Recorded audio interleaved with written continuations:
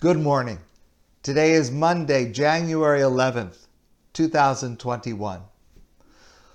What I'd like to share with you this morning, I have shared before with some of you. It bears repeating. It is something that speaks to us so directly to the moment in which we find ourselves.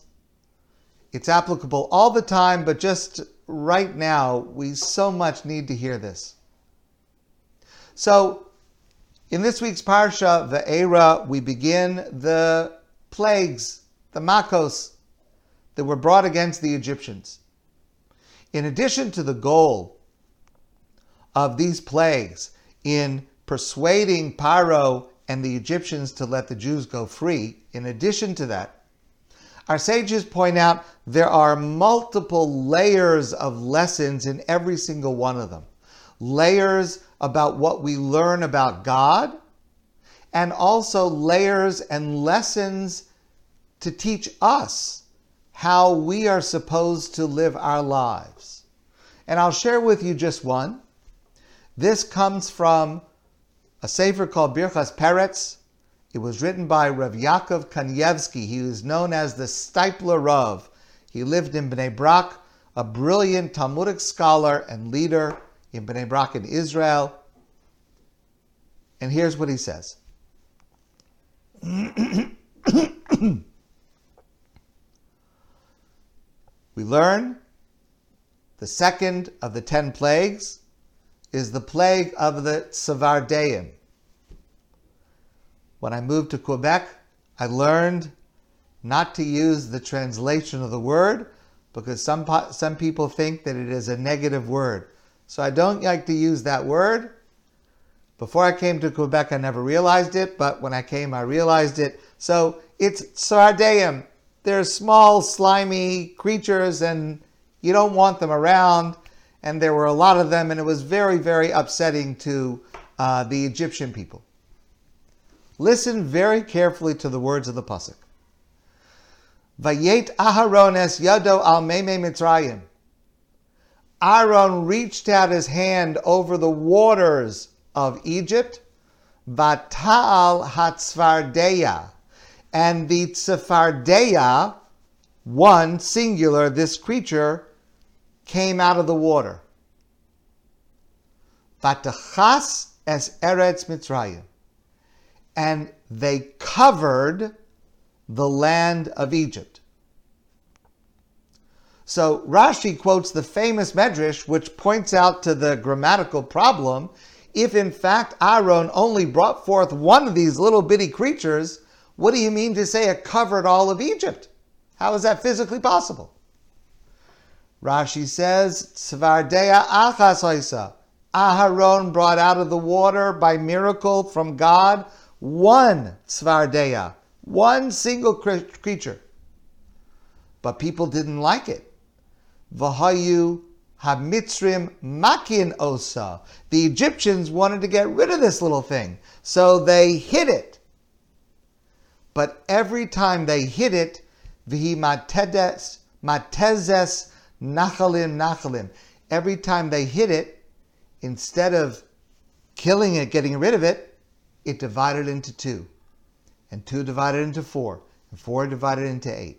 And within a short while, the entire land of Egypt was covered with these horrible, uncomfortable, disgusting creatures, the Tzvardeim. Says the Steipler Rav. I'll share with you in translation what he says. When the Egyptians saw that hitting the Tzvardeya caused it to multiply, the logical thing would be to stop hitting it in order not to be overrun by these animals.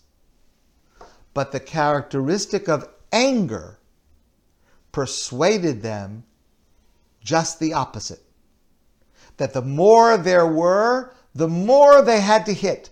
And the more that they multiplied, the more the Egyptians were consumed with anger, and the more they lashed out and retaliated until the entire land of Egypt was covered with Tsevardeim. And says the Steipler, this is the way it always is with anger. If we would listen and be quiet and not respond when we are provoked, often the situation would calm down.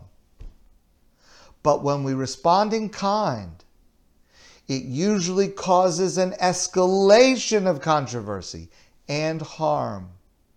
Therefore, logically, when we are provoked, we should wait before responding and respond calmly. But our characteristic of anger tells us, are you just going to take it in silence? Fight back! And the other person's characteristic of anger tells him to do the same thing and to respond even more forcefully. And the cycle of destruction continues until the whole land is covered with frogs. I had a friend, unfortunately he passed away, but he was a dear friend. And he once told me, he referred to something that's called the Chartunim syndrome. The Chartumim were the magicians of Paro. And he referred to a Chartumim syndrome because listen to what the pasuk says. After the Torah says that Aaron brought up one of these little creatures and it very soon covered the entire land, the next pasuk, Vayasu kain hachartumim b'lotehem. The magicians of Paro did the same thing with their staffs. Vayalu es hatzvardim al pnei Mitzrayim. And the tzvardim multiplied over Egypt. Of course, the Chartumim of Paro were trying to demonstrate that they were as powerful as whatever force Aharon and Moshe had on their side. Fine, okay. But they're using their force to harm themselves. My friend used to refer to the Chartumim syndrome. They did a miracle. Yes, they could also do a miracle. I talked about this the other day. You can do tricks, you can do miracles, but they did a miracle that made it worse. That's how anger works. It is, our rabbis tell us, mekalkel es ashura. It makes our thinking unsteady. We self-destruct with our patterns of anger. It takes great strength of character. But there is a very simple solution, a simple suggestion to be able to avoid this. And I address myself as I address you. The next time that you're provoked and you start to respond, ask yourself, what I am about to say or do, will it multiply the tzfardeim? That's the question to ask. My friends, I hope that I can hold on to this lesson, and I hope that you can. We certainly need it now in so many areas of life to bring down the anger. Yes, there are serious issues and we can have serious differences of opinion. But when our anger causes us to act in an unreasonable fashion, in a destructive fashion, we need to find the reservoir of strength to hold ourselves back from adding more to the plague. My friends, I wish you a great and peaceful day. And I look forward to seeing all of you soon in person.